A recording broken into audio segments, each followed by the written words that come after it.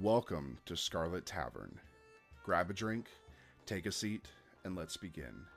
On tonight's episode, we take a look at part 2 of the Toy Box Killer. Who knew a guy named David could turn out to be more disturbing than Chucky? This is Scarlet Tavern.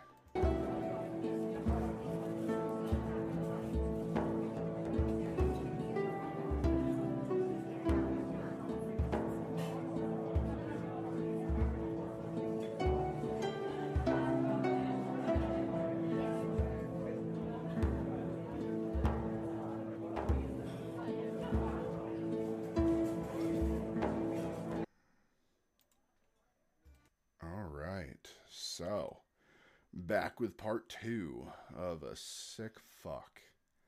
Oh, yeah.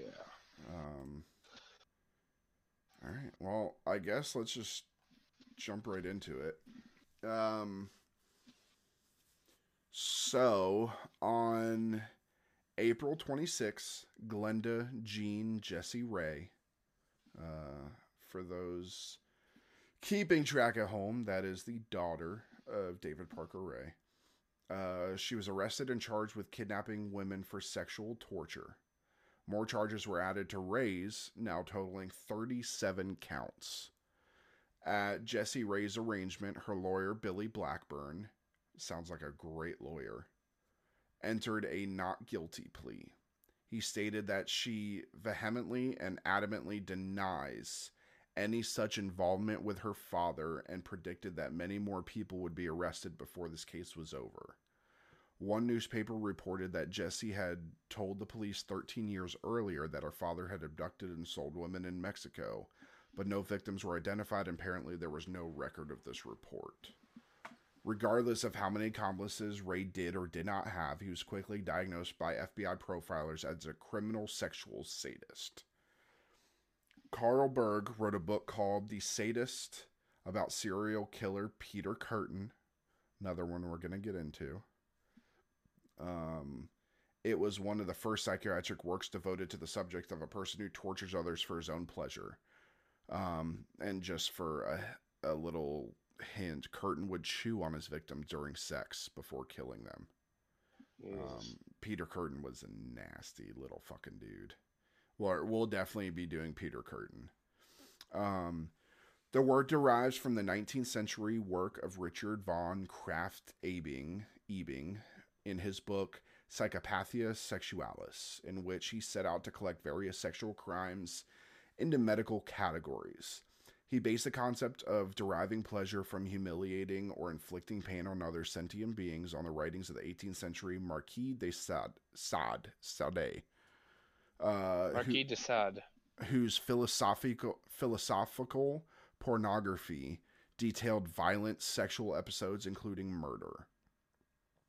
Krafft-Ebing thought that sadism in males was a distortion of the sexual instinct, and he was so certain it was exclusive to males that he never studied female sadists. In Hickey's Sex Crimes and Paraphilia, Lisa Schaefer and Julie Penn spell out the nature of paraphilia, known as sadism. They indicate that it may or may not involve consent, and for some offenders, it's definitely more exciting to inflict pain on non-consensual victims. Most sadists begin as masochists, these authors say, who are aroused by the receipt of pain or humiliation. They then move into a dominating role and find they prefer it. Some even develop such a hunger for sadistic arousal that they become rapists and murderers. Among the most notable examples, besides Ray, are somebody who we talked about, Robert Berdella, and Canadian team of Paul Bernardo and Karla Homolka. Another one who we will talk about. we heard a lot about that around here. They're actually from just on the other side of the border with us. Yeah, they had 3 women that they kept as sex slaves and killed. And it was very rare to have a team like that. The types of activities sadists enjoy include whipping, handcuffing people, hanging them, choking victims into unconsciousness, and then reviving them, stomping on them, using substances to induce altered states of consciousness, electrocuting, piercing, raping, cutting, and keeping them imprisoned. They might also enjoy inflicting humiliation such as covering victims in excrement. Some sadists even hire themselves out to masochists to inflict a controlled, choreographed scenario. While there are differing opinions on this condition, its causes remain obscure, and it appears to form during certain associations in adolescence. Even so, more than one-third of people with this condition report discovering their condition well into adulthood. They enjoy the feeling of power and authority that arises from having their way with a vulnerable human being. There is no known effective therapy for those who compulsively harm others and not in a non-consensual, illegal manner. There is. It's called shooting them in the head. I'm not against it. It's also called castration. Ray had yet to be convicted, but one FBI agent who had seen the contents of Ray's toy box stated that the time, money, and effort spent on building up his extensive and varied inventory supported the fact that he was among the most extreme of sexual sadists. It was time to get him into court. State District Judge Neil Mertz made the decision to have Ray tried separately for each of the 3 victims. Very, very smart thing. The reason that this was done by it being tried separately, because the problem is there's no, like with everything else with the not having bodies, obviously he's not being charged for all of those because there's no proof, but we have varying degrees of evidence for each of the victims. If they would have been tried on all accounts and the jury would have seen, oh, there's not enough evidence for this victim, all of them would have been thrown out and it would have been done. By him trying them 3 separate victims, it gets at least one of them to stick, hopefully. So this was a very smart judge. Yeah, and luckily also none of these cases were linked to another. Very famous case where they tried them separately, but they were one was linked to another. It was the Aaron Hernandez case. Aaron Hernandez killed his fiance's sister's boyfriend or ex-boyfriend, and killed him and all that, but they couldn't talk about why he killed him because it was about a murder trial that was also happening separately. So you can't talk about 2 different cases.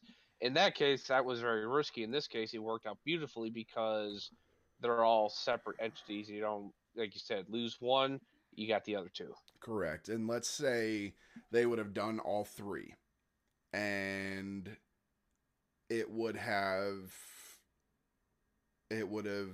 been non-conclusive. They would have been able to throw it out. And let's say they get new evidence on one of the other ones that, oh, this is a slam dunk. Well, I'm sorry, he'll never be able to be tried again for those. It's a thing called Double Jeopardy. Also a very good movie. Watch the movie Double Jeopardy. Very good movie. Like half of it. But Double Jeopardy just means that you cannot be tried for the same crime twice. Now, this means the same victim. So let's say there's another victim. He can be tried for that one.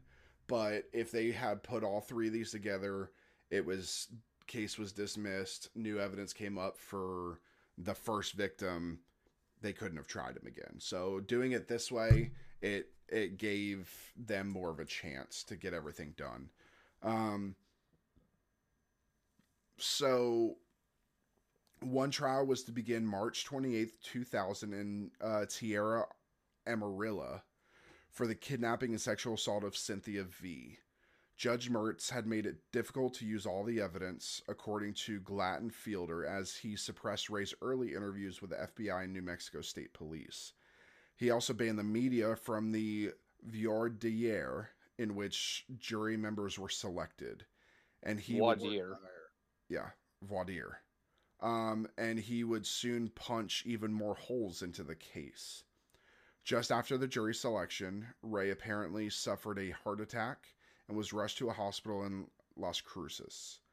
He did have a history of heart trouble, his attorney Jeff Rain said, but the prosecutor believed he could also be trying to delay proceedings.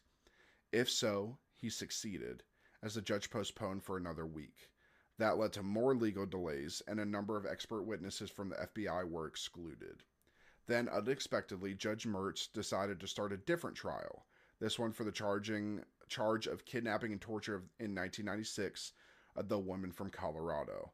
Although it was the case with the weakest evidence, Mertz scheduled the trial for the end of May.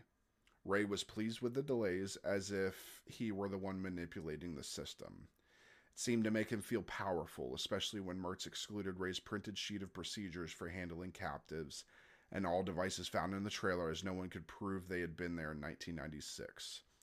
While the prosecution had the victim's testimony about what had been done, as well as the videotape, that did not mean that the items she had seen were the same ones acquired during the 1999 search. On May 7th, Angelica M., the second victim to accuse Ray, died from pneumonia at age 25. Wow. She'd become a drug addict, apparently unable to get past her horrendous experience. Without her testimony, that trial was potentially off the books. Eesh. So it's crazy. So this is 1999, 2000. She died at 25 years old of pneumonia. It's very rare for that to happen, especially at her age. But she's also a drug addict. Yeah, so that's probably doing a lot to her health, her immune system, and everything. I just can't get over the judge. He just seems like he's determined to hack and slash the case here. Yeah, I mean, I'm not a legal expert by any means. I don't. We didn't go into a lot of the legal details on this. I mean, it just seems like, well, we can't prove that these are the same items, even though she described these items. What? Yeah, I don't know. A few days later, Cindy Hendy, now age 40, formally received her sentence. Cynthia V. was present in court, and she rose to tell the woman who had helped to terrorize her, "Rot in hell." Hendy was sent to the Women's Correctional Center in Grants, New Mexico. On May 23rd, jury selection for Ray's first trial finally got underway. In this case, he faced 12 counts of sexual abuse, kidnapping, and conspiracy. The victim, whose name was kept from the papers, took the stand to testify what Ray had done to her. She had been 22 at the time. She claimed that Ray had tied her up and kept her naked the entire time she was at his trailer. However, her memory was murky, and she wasn't able to convey very well that she'd clearly been held against her will. She had probably been drugged, but that could not be proven. Although the videotape was played for the jury and the victim insisted she would never have agreed to this kind of treatment, she was not a very good witness on her own behalf. On July 14th, the papers reported that Judge Mertz had declared a mistrial. Although the jurors had deliberated for more than 8 hours, they claimed they could not come to an agreement about the 12 charges. 2 of them could not find Ray guilty of criminal assault. The jurors who had voted to acquit, both in their 20s, had decided that the victim had not persuaded them that Ray had kept her against her will. "I was not positive he was torturing her," one told a reporter for the New York Daily News. "There's a lot of people who enjoy rough sex." Best statement ever. Yeah. When the accuser heard this news, she broke down in tears, unsure why the jury had not believed her. What would it take to convince people that she had not sought out this treatment nor wanted it? She failed to understand. Ray showed no visible reaction, but Rain thought it was a sign that the jury had paid attention to the evidence or lack of it. Ray would be tried again, which meant the victim would once more have to relive the ordeal. So this is the other thing that you have to understand. We were just talking about double jeopardy. Mistrial does not warrant double jeopardy. No. Mistrial just means that something was wrong with this trial.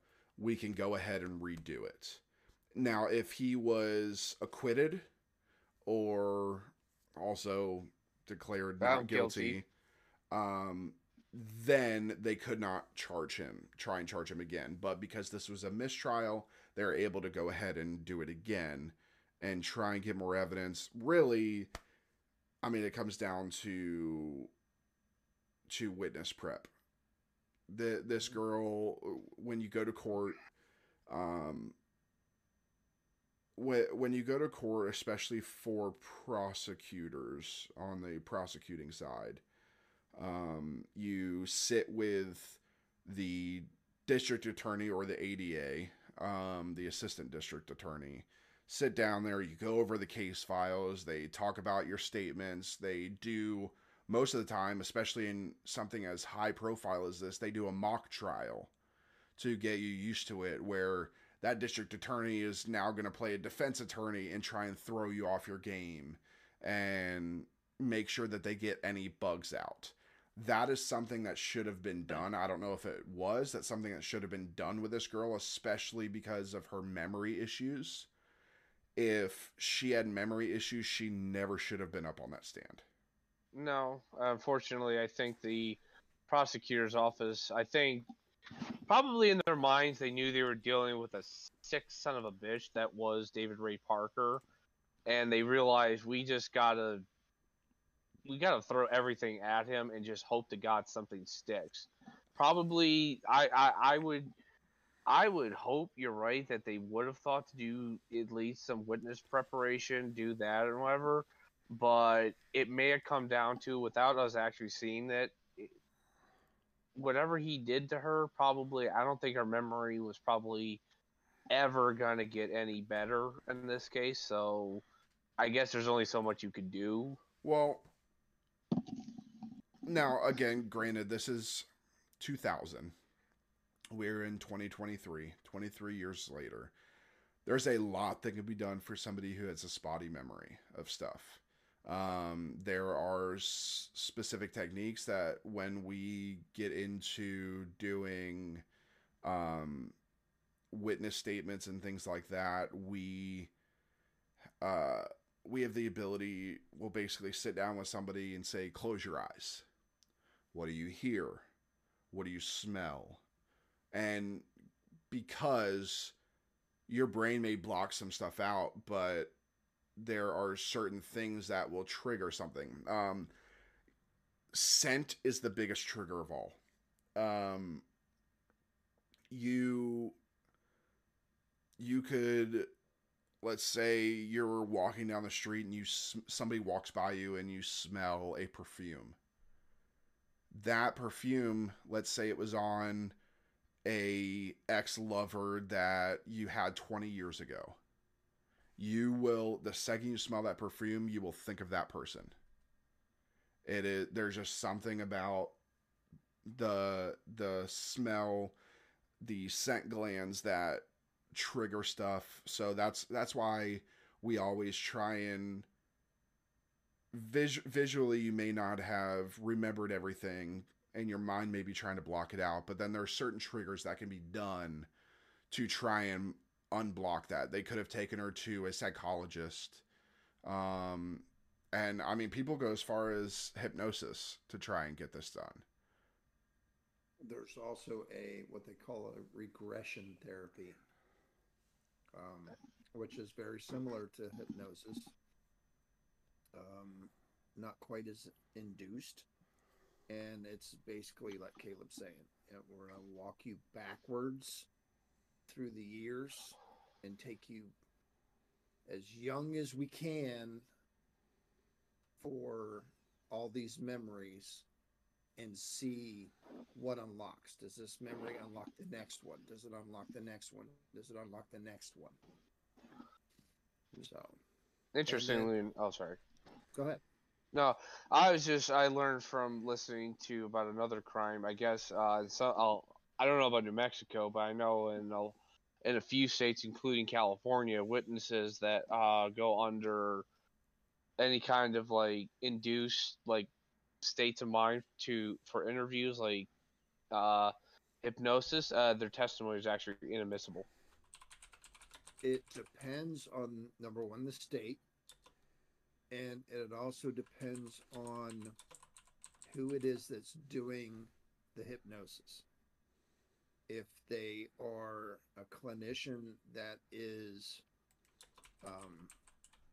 trained and proficient with that and can establish a track record, and that can say, hey, in the 25 cases that I've done, I've used this particular type of hypnosis in 15 of them.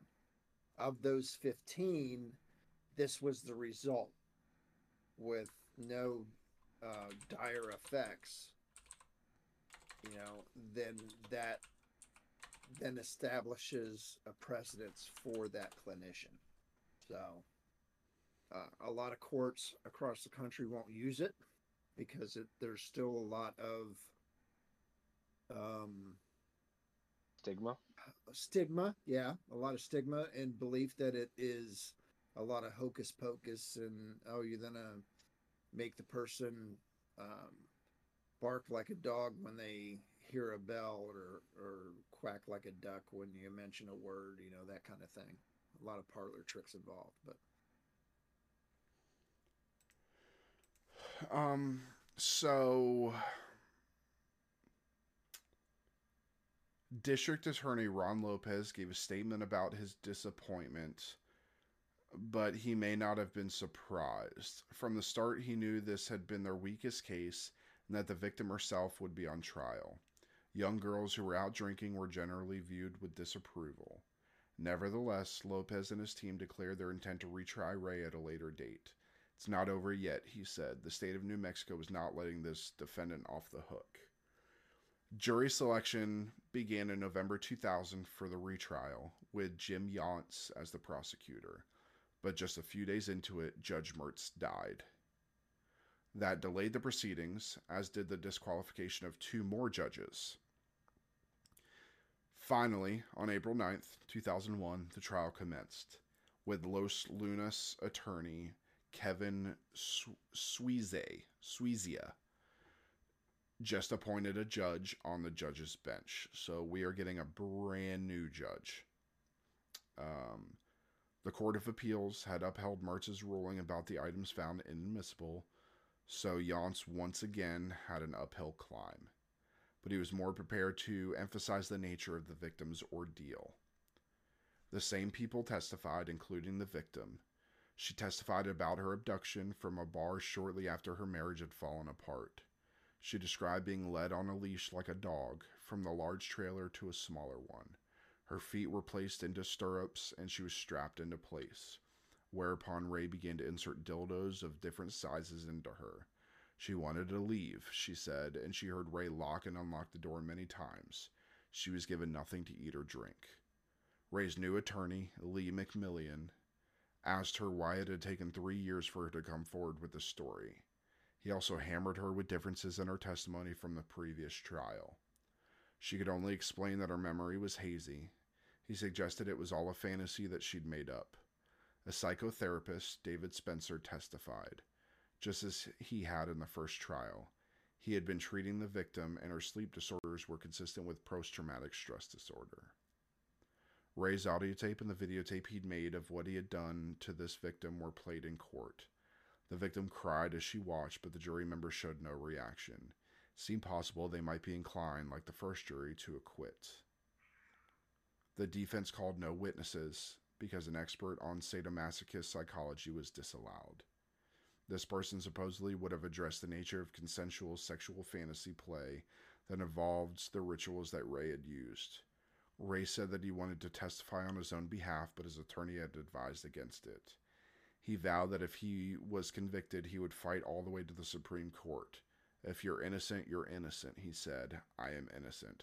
So this is the thing with him, is throughout everything, he maintained that he was innocent, that everything was consensual. He said that with everything in his trailer, that they were all for the pleasure of women, that he got off by them being pleasured. Yeah, that's it.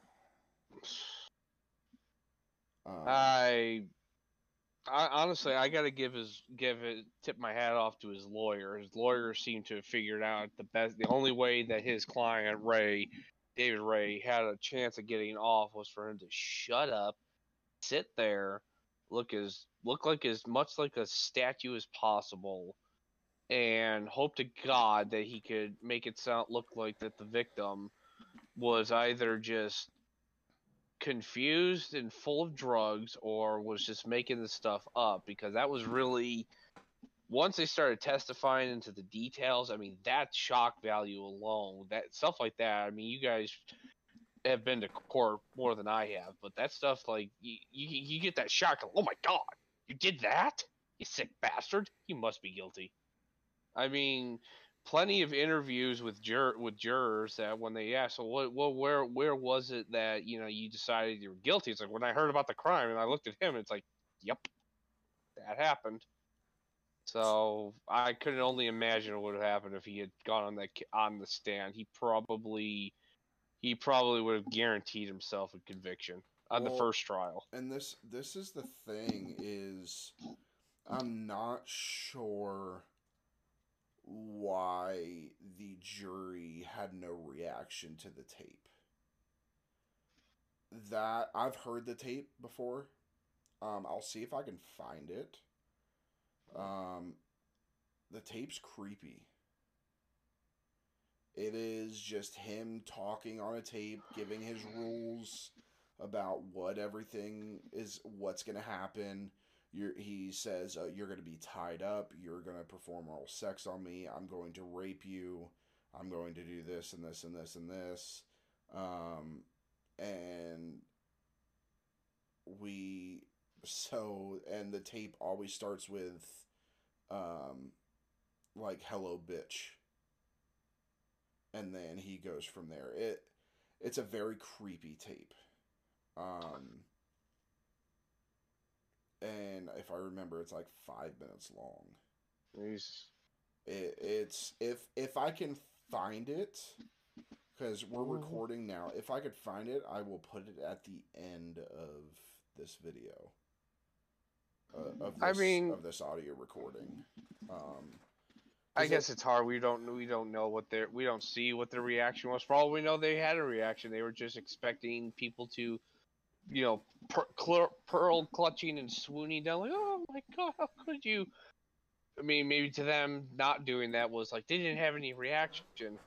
But then again, I mean, if a bunch of people are staring at me in the courtroom, I've seen jury boxes. I mean, you're kind of like right there front and center. I probably wouldn't do anything. I'd probably be trying to keep a straight poker face as well.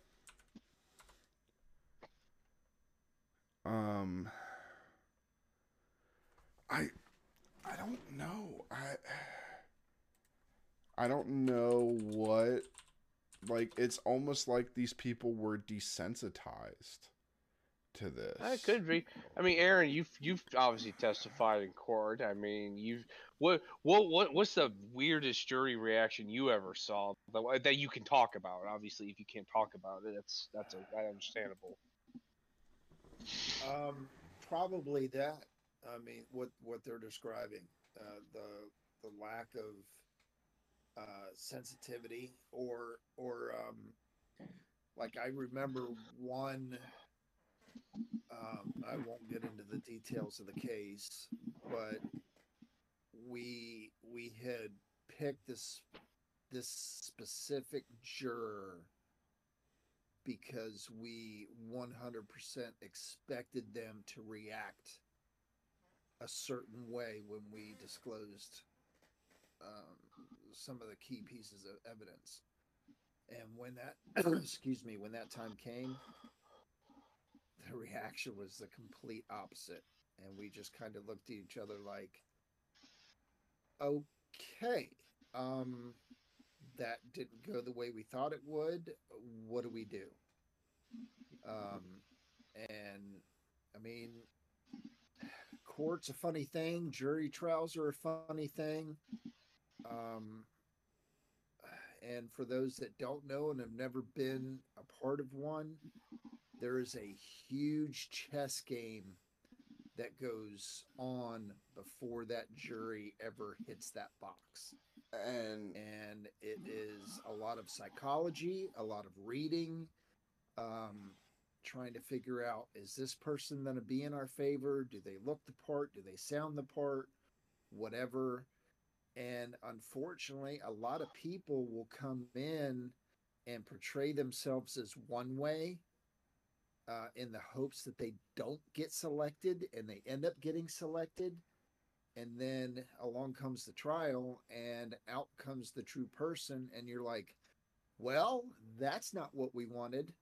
So a lot of factors, man. and A that lot of and factors. that's why you'll see most district attorneys love a plea bargain, Oh, 100%. because 100%.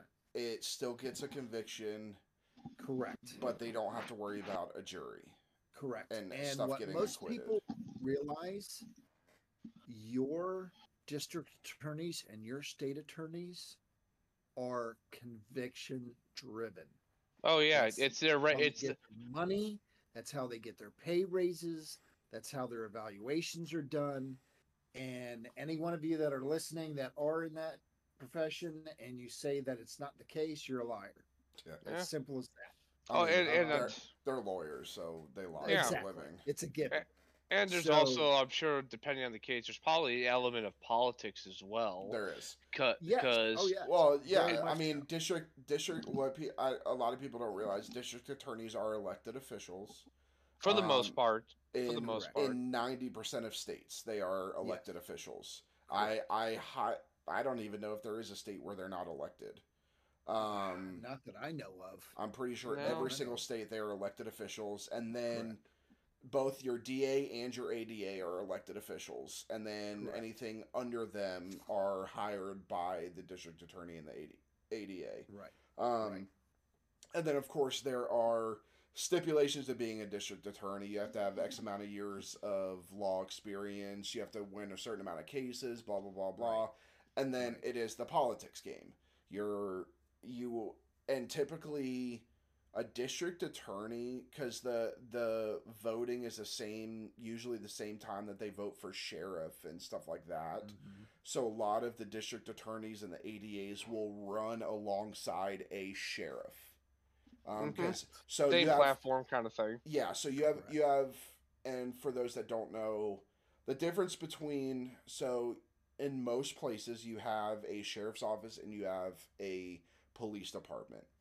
A sheriff's office, the sheriff, the head honcho, that is an elected official. They go through a voting process. A police department has a police chief. That is a hired official. That Correct. they are not elected in. They are sought out. Basically, whoever is in most cases, the mayor of whatever town Right. says, Right. hey, I like this person, put them in charge of the police department. And that's the irony of the whole thing. I would say we'll use 90% just for a number, but it's a high percentage of police departments that are run by the mayor. 90% of those mayors have no law enforcement experience. Yep. No. So they try and run it as a business, keeping in mind that they're politically appointed, politically elected. So your police department then becomes politically driven. Another thing that often most people don't realize also on the federal side of this with the state U.S. attorneys who go after cases, these are the guys who go after organized crime cartels and other such things. Most times when they are making a case, they will often, and this is the kind of the clash between, like, say, FBI and other the law enforcement wing, who are generally career officers who work 10, 20 years, whereas U.S. attorneys, they are appointed by the president. Or Yeah. so their job, depending on the president, their job is usually only 8 years long, Mhm. if they're lucky. And Right. And in a lot of those cases, it's There, not about the best candidate. It's about, well, I Who's my like your friend? face. I like the way you talk. I like Yeah. the fact that you stood behind my platform, blah, blah, blah. mm-hmm. And also this plays into case selections of what they go after because they've only got 4 years. They got to Correct. make it look themselves look good because even if the incumbent president wins, they could still lose their job Yeah. because the president's like, I'm going to refocus the domestic policy agenda. You're not needed. Bye bye. Correct. You no longer serve the pleasure of the president. So And it that that brings up something that I was thinking about when we touched on the first trial and then into the second trial. And I think Ben, you had said, "What in the world? How did they not reach that conclusion or whatever?" yeah Um, the the thoughts that I had was, is this a small podunk town? Is it prosecutors and attorneys that have not been exposed to crime of this magnitude? Because all of those play a factor, just like it does in law enforcement and in the investigation aspect of it. If you have officers who may be phenomenal officers, but if they're in small podunk agencies that don't see a lot of crime and a lot of cases like I did and Caleb did and things of that nature, they're not gonna have that experience. They're not gonna know what to do. That city in 2000 had a population of 1,403. And there's your answer. yeah So we're talking about number one, a podunk town. Keep in mind, Um, this was a reservoir, okay, so Elephant Butt Reservoir. podunk So town, small town lawyers, small town judge, small town officers. This they were in all aspects out of their element, one yeah hundred percent out of their element. so we and I what so in 2000 we said 1,403. I'm looking at the population in 1999. It was 223. Yeah, so oh they In were 1 year, it jumped up this 1,200 people. this was probably for them. This was the biggest case they had Yeah, ever seen. this would have been like one of their own walking on the moon. And of course, this is probably the first time most of them have had FBI come in, Yeah. all Yeah. of that. So which is surprising me. Like, why would the FBI not just be our case? State attorney takes over. Because there's still a lot of restrictions. The fact that no bodies were recovered, the FBI's hands were tied. well, and No the other body, no crime. well, and the other thing too is technically the only time the FBI can do this, he was never labeled a serial killer because of Correct. there being no bodies. He's just a sexual sadist. The only Correct. time the FBI can get into something like this is with it being like this is if he had crossed state lines. Yeah. And that's And where he I was did going with not. that. He Everything only was stayed in New Mexico. localized. Yeah. It was to that area. So as much as the FBI probably wanted to, because I guarantee you that there was probably seasoned agents going, "This is a clusterfuck. This is a clusterfuck. This guy's gonna walk because these guys don't know, their ass What from they're their doing. elbow kind of thing." And so there's that frustration. We had it with our agency. Yeah. You'd get the smaller agencies and the police officers involved with those agencies, and you're going, just let me get in there, let me take the lead. Could we have as the sheriff's department? Yeah, we could have, but They you didn't don't. ask for it.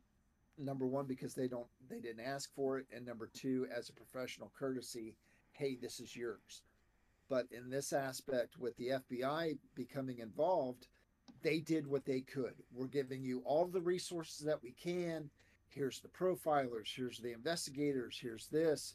I'm sure that they made their lab available and analysts available and things of that nature, but that's it. That's all we can do. We'd like to try the case for you.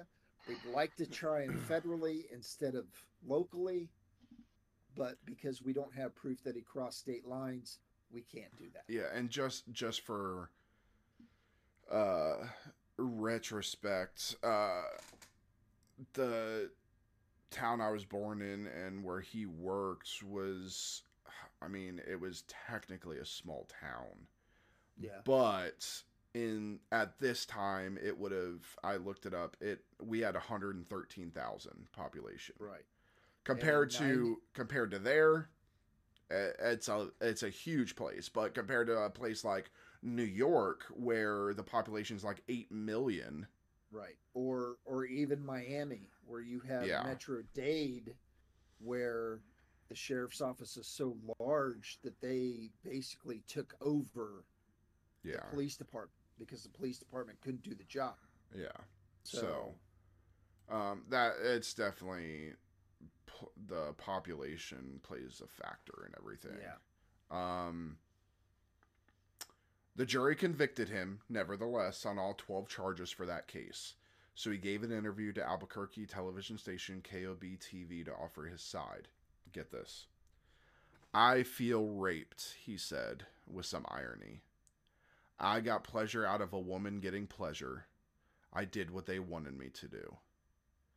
To explain the sadistic tapes that he had created, he said, it was a source of entertainment for me to create these tapes. That's why there was a disclaimer at the beginning of the taping stated it was for adult entertainment only.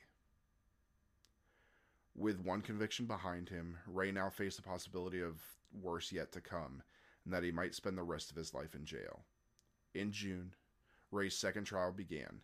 Again, he started up with claims of innocence, but within a week he had reached an agreement and a plea deal. He said he was willing to plead guilty to the charges in exchange for cutting a deal for his daughter. She would receive 5 years of probation. To his mind, her freedom was the greatest gift he could give her. In this deal, Ray received, get this, more than 223 years in prison. I can only be sorry for what I did, he said enigmatically. McMillian said that there may have been another reason that Ray accepted the plea deal. Every soul longs for redemption. The guy has the desire to do something good. No, the fuck he does not. Yeah, okay. He doesn't want to do good. He just knows that he's going to be convicted anyways. Yeah, because once the word probably would have gotten out, oh, he's already been convicted, so potential jury pool's probably been tainted because now they're potentially a juror's going to sit down and be like, that guy was convicted for raping and torturing another woman. Well, and on the hardest case possible, with nothing to go on, with spotty memory and all of that. So if he was convicted on that, and then said, Ray even made a statement to the effect that the time in his cell would allow him an opportunity to reflect and get right with God. Yeah, okay. Yeah, that's him and 89-90% of the rest of the population. You know who else had that whole thing and became a Christian in prison? A quote-unquote Christian in prison? Son of Sam? New York's greatest killer, Son of Sam. Another one that we're going to cover. He wrote a book about it. Yep. Glenda Ray, the daughter, pleaded no contest to a kidnapping charge and received a sentence of 9 years for second-degree kidnapping. So,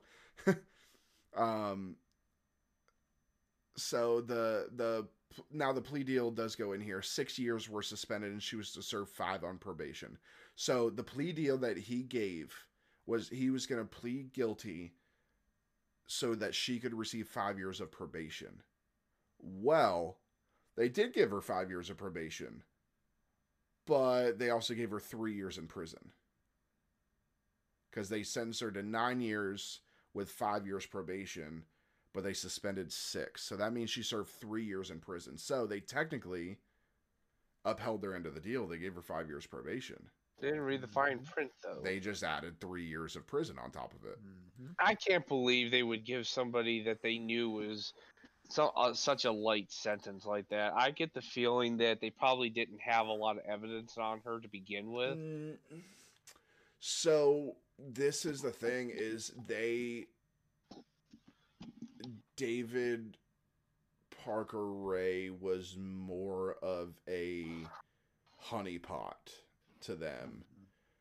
They would rather get him convicted because he did so much. He was the name in all the papers. They would rather get that plea deal, not worry about the trial, get the plea deal.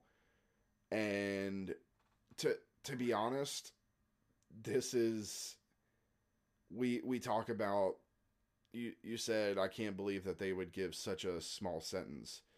I have seen people that they get involuntary manslaughter or something like that, car accident, even second degree murder for dealing drugs that killed somebody, that overdosed. Most of them get probation. That's it. Yep.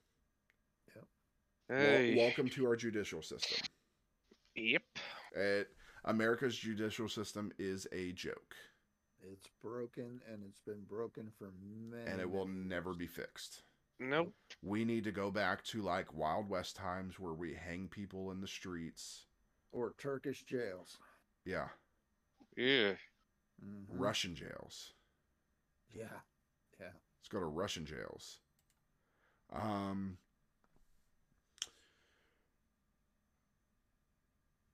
Ray soon appealed his sentence. He said that his plea had not been voluntary and that his exhausted mind was clouded by his ill health, the medications, and the pressure applied by his legal counsel. A 3-judge panel rejected his appeal, stating that Ray had been on a normal dose of medication at the time he made the deal, and he had not complained about undue pressure from his attorney. He also had no expert to testify that the medication had confused him. Thus, the deal remained in place, but he wouldn't be serving much of this sentence. In May 28th, 2002, just as he was about to be transferred to the general prison population at the Lea County Correctional Facility, David Ray Parker suffered a genuine heart attack and died. He was 62. Thank God. Couldn't have happened to a nicer guy. Yep. In November that year, state police officially opened the toy box to the public in hope that renewed media attention might help identify other victims and suspects. Inside was a poster that said, so when I say that they opened the toy box to the public, I'm saying that they took this trailer, they opened it up for people to walk through and look at. Kids Day. This was Bring the family. It's what it was. It was a tourist attraction, and it stayed that way for quite a long time. I don't know if it's still up, but yeah, you were able to look at it for a long time. Inside was a poster that said Satan's Den and a sign that stated bondage room. The obstetrical table was still there, complete with clamps, leg stretchers, electrical wires, straps, and chains. Ray had devised 2 sharp hooks, wrote one reporter, that were apparently designed to prevent his victims from getting up or resisting electric shocks. Inside a steel cabinet were numerous surgical instruments, and near it was a coffin-shaped box used to terrorize and contain victims. Ray's meticulous log was also available, showing how he kept records of what he did to each person. To ensure that no one escaped, he had rigged an elaborate alarm system and had written reminders to secure all collars and straps before leaving. With Ray dead, the investigation fizzled out. No bodies were ever found, no possible victims were identified, and no suspicious deaths loosely associated with Ray were solved. Nevertheless, many sources peg him as a serial killer, a smart one. And then according to Jim Fielder in the book Slow Death, both surviving victims went on to form relationships and start families. That's good. I don't know. I mean, I definitely can believe he's a serial killer, but the lack of bodies. I mean, he works for the state. He have everything. I mean, that's probably still like trying to find a needle in a haystack, considering how big some of the parks are Hmm. in New Mexico. I mean, it's more like But trying to find a piece of hay in a needle stack. mm, It's near impossible. I definitely think he's a serial killer. I just think that they I never just could don't know. find the bodies. No, I just don't see. I just don't know if that 60 body count is accurate though. My gut tells me it's lower. Um, I think it's more along the lines of like 15. Like I think his primary goal was the sexual sadomasochist part of it, and he just figured, okay, I figured out how to control them. I pump them full of drugs, and then I kick them out.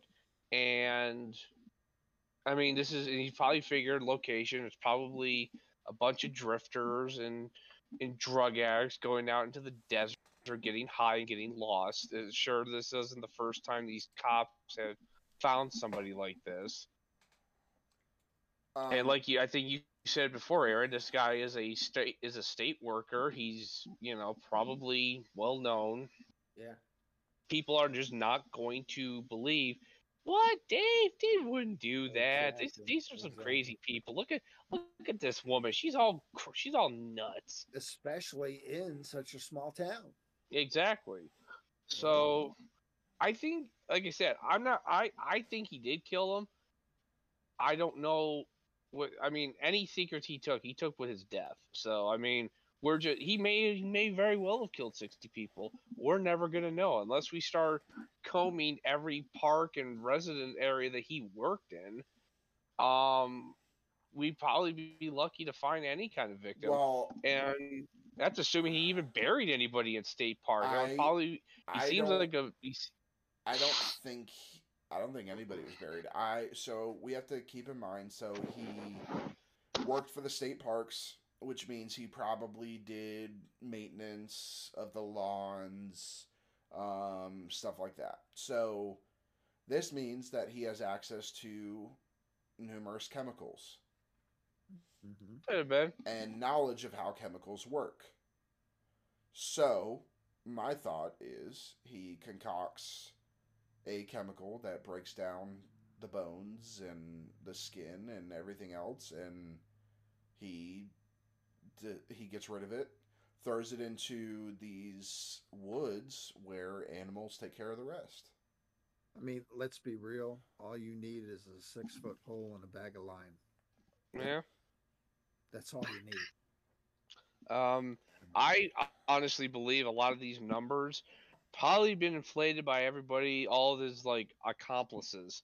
Probably in the fact that just everybody got caught, every man for themselves or woman for themselves. So everybody starts making up stories in order to be like his daughter even's like, oh, I tried to file a report at the police that my dad was kidnapping and selling women in Mexico. Really? Hmm. Now, We're poor. the one thing that surprised me with these trials is that they never considered a change of venue. Yeah, I mean, That surprised me because you have such a small town, so you have a small jury selection. I don't A think that majority of them, I don't think that they selected the jury from the town. I think that they went to the next biggest town. which in this case sounds like it would be Hobbs, New Mexico. Yeah, I think that they selected from there because they would never be able to have a non-biased jury. well, that's where I was going with that. I think that they So, pulled from a bigger town.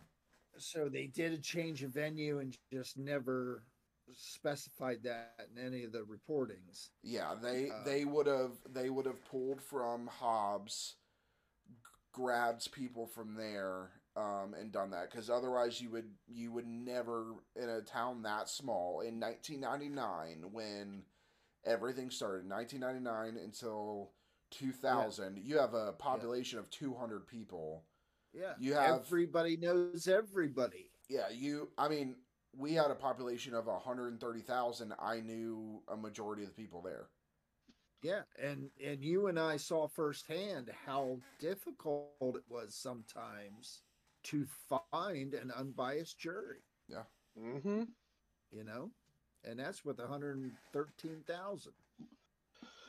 Um, yeah, like I said, I think whatever secrets David Ray Parker he took with him to his grave, and whoever his victims are, unfortunately, he probably buried or got rid of the evidence of them, and we'll never find them. And he probably also made sure that any disposal of it was done strictly by himself, because in the whole time, none of his other accomplices, especially his girlfriend, who seems to have been his like right hand person in this whole thing, didn't even. I mean, she served 36 years in her term. If she had had bodies to point to, she probably could have gotten an even lesser sentence than that. Yeah, I think in that aspect, it was less hands in the honey pot is better for me, kind of thing. Mm-hmm. And just put them out there and leave them for the animals and let nature do its thing. Um, So, according to what I'm looking at, the toy box is still at the FBI office in Albuquerque. Mm-hmm. dude, let's go to Albuquerque. I'm good. I'm going. I'm going. That's on my bucket list now. It's a weird bucket list. Hold on, the toy Well, box. yeah. Yeah, so toy box Most trailer. definitely. You can still go visit the toy box trailer. I'm there. 513 Bass Road, Elephant Butte, New Mexico. Ben, Butte. I'll tag you on Facebook. Um, yeah, so there's a website called Morbid Tourism where you can go there and it'll give you different Really? places. Like I can search like Kentucky, and it's got the standard a shooting from Louisville in 1989. Um, yeah, you can choose all these different places, and it'll tell you like what's there. Like in New York, there's John Lennon's assassination site, Amityville Horror House, David Berkowitz's apartment, Donna Loria shooting, and the Station Square Son of Sam shooting. Tells you where it's at, how to get there, all of that stuff. Wow. Um, but yeah, so it's still there. Um,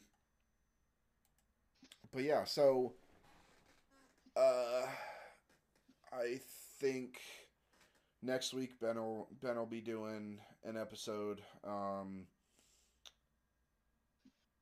When let's see when this comes out, we will have already you and Pam will already have been here. Um, but we are going to visit the uh, Ohio State Reformatory. I'm going to try and take video in there if they'll let us. I'll tell them about our podcast and everything and see if they'll let us take video, and interview some of them and stuff like that. Mm-hmm. So, because Ohio State Reformatory, that it's one we might actually do a story on. That'd be cool. Because obviously it is one of the most haunted places in Ohio, but it was a Ohio State Reformatory is gorgeous. It was built. It's a prison, but it was built to look like a mansion because they felt like prisoners would be able to be reformed better in a place that did not look like a prison. And the place was so big that when you were a guard back in the day when it was active, you were able to live there with your family. Wow. That was included in your employment contract that you live there. Wow. Yeah. So it's pretty cool. The Ohio had the electric chair.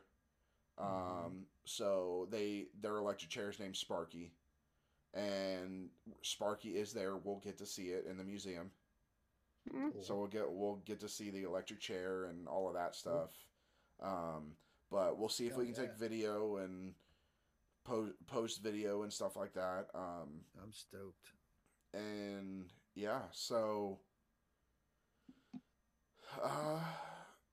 with that, I believe we are all set to go.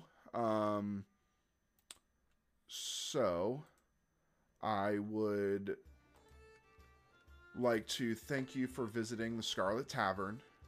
Please remember to turn in your glasses, push in your seat, and as always, tip the bard.